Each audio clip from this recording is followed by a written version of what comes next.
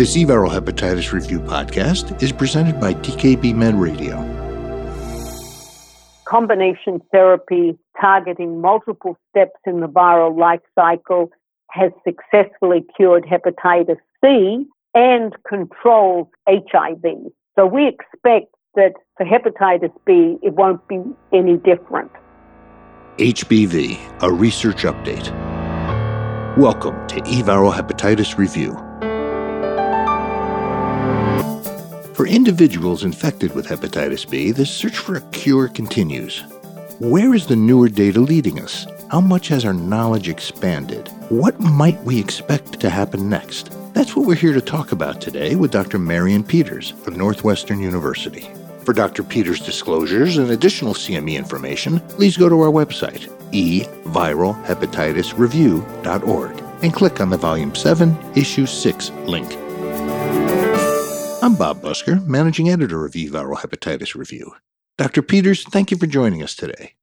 My pleasure to be here.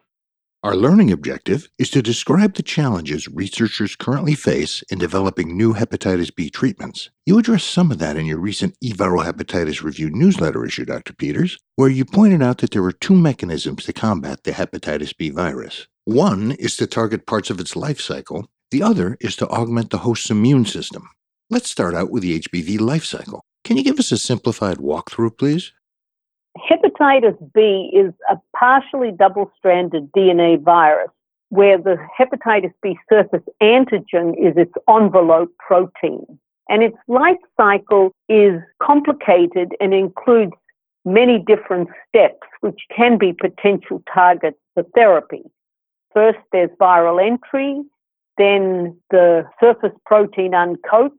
It's transported to the nucleus, transcription, nuclear capsid assembly into new virions, and then secretion of these virions from the hepatocyte. And as I said, each step is really a potential target for drug therapy. So the hepatitis B enters from the bloodstream into the hepatocyte via its own specific receptor called NTCP. Sodium taurocholate co-transporting receptor, polypeptide. And after binding to its receptor, it's endoscytosed into the cytoplasm, released, uncoats, goes to the nucleus. And this is where a very important step occurs, where the host or the human machinery turns the partially double-stranded DNA virus into a complete closed circular DNA, and that covalently closed circular DNA is called cccDNA, and it's the template for transcription of viruses. This cccDNA lives in the nucleus as a mini chromosome, so it is joined with hepatitis B core protein and also host protein, so it sits in the nucleus and it is not eradicated when patients are cured of hepatitis B. And that's very important to know. First, that it's the template. It makes all the proteins that are required for virion production. And second, that we can't eradicate it as yet. So once the transcription occurs, the mRNA then transcribes into pregenomic mRNA, which is the long mRNA that ultimately forms the virion. There's a nuclear capsid with core protein and inside the polymerase. And there are also other proteins that make subviral particles that you already know about, E antigen and surface antigen. When you make the nuclear capsid, it goes to the Golgi and the endoplasmic reticulum where it's coated with the surface antigen and secreted.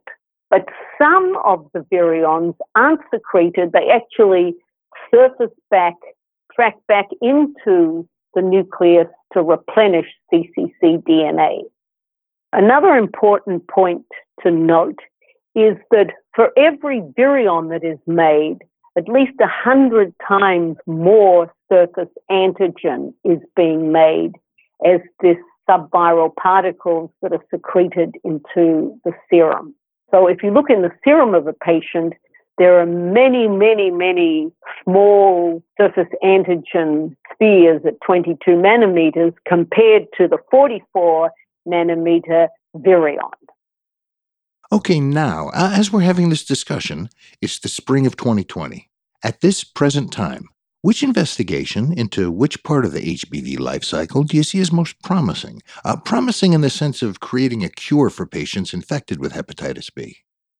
Well, that's a challenging question because it changes every month or two, in that there are over 40 different drugs at present being evaluated in preclinical phase 1 and phase 2 and phase 3 studies. But I think the most promising ones in terms of antivirals, small molecules, core protein inhibitors. They come in different names, but they're basically inhibitors of assembly of core proteins, and they're given orally, and a number of them are in phase 2 studies. Some of them have actually failed because of toxicity.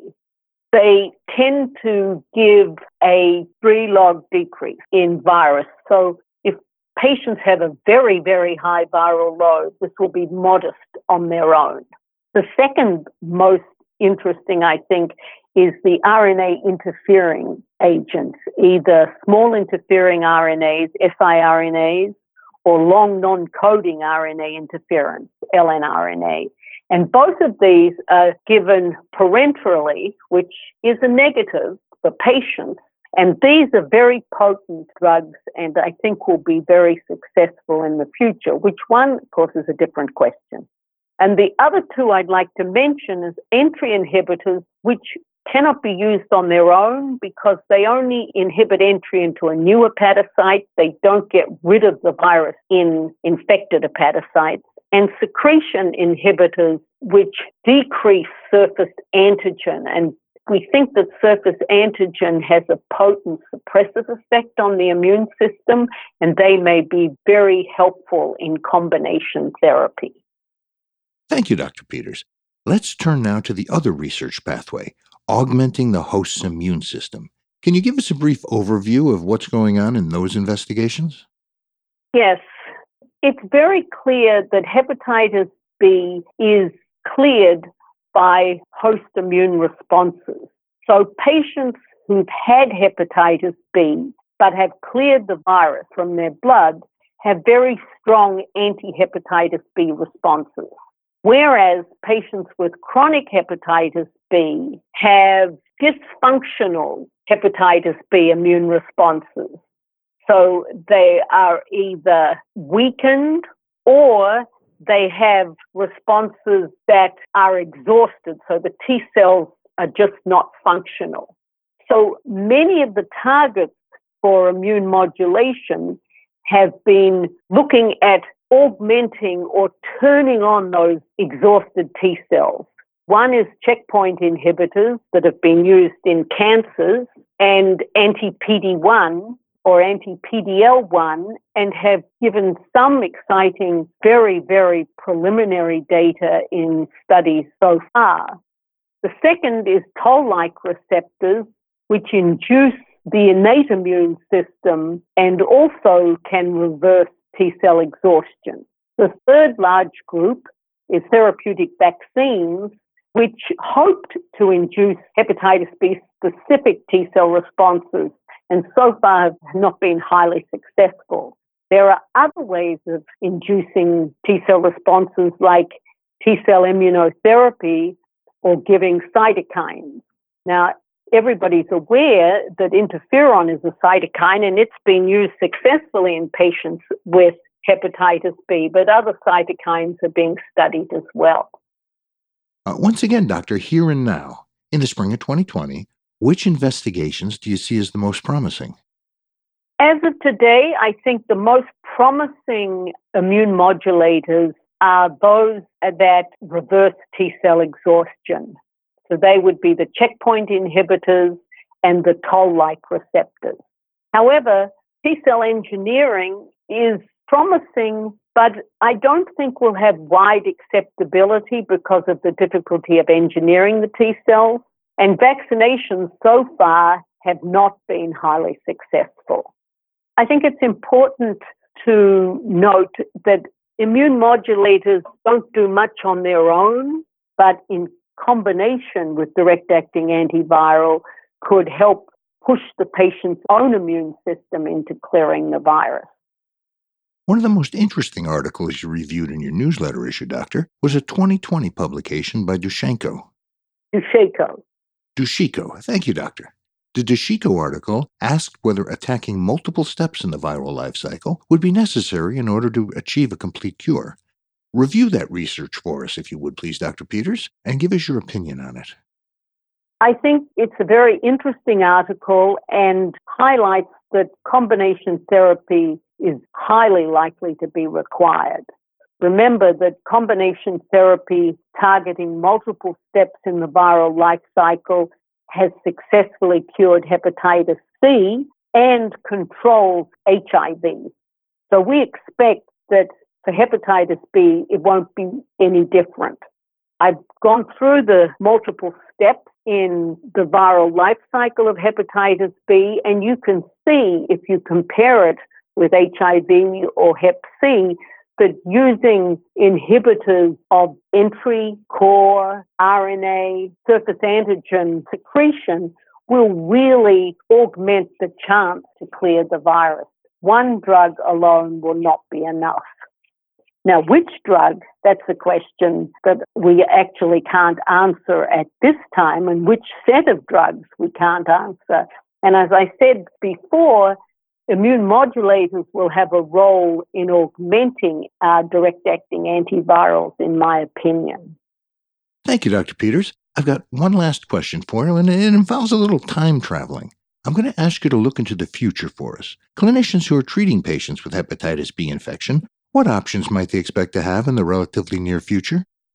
So I've talked about combination therapy, which I think will be standard, but also drugs may be tailored to the phase of the patient's infection, whether they have extremely high viral loads or very low viral loads, whether they have severe or active disease, or whether they have mild disease. Certain drugs may be suitable for certain phases of infection, and at present, all drugs are being tested in a variety of patient populations, and we don't have data on that yet.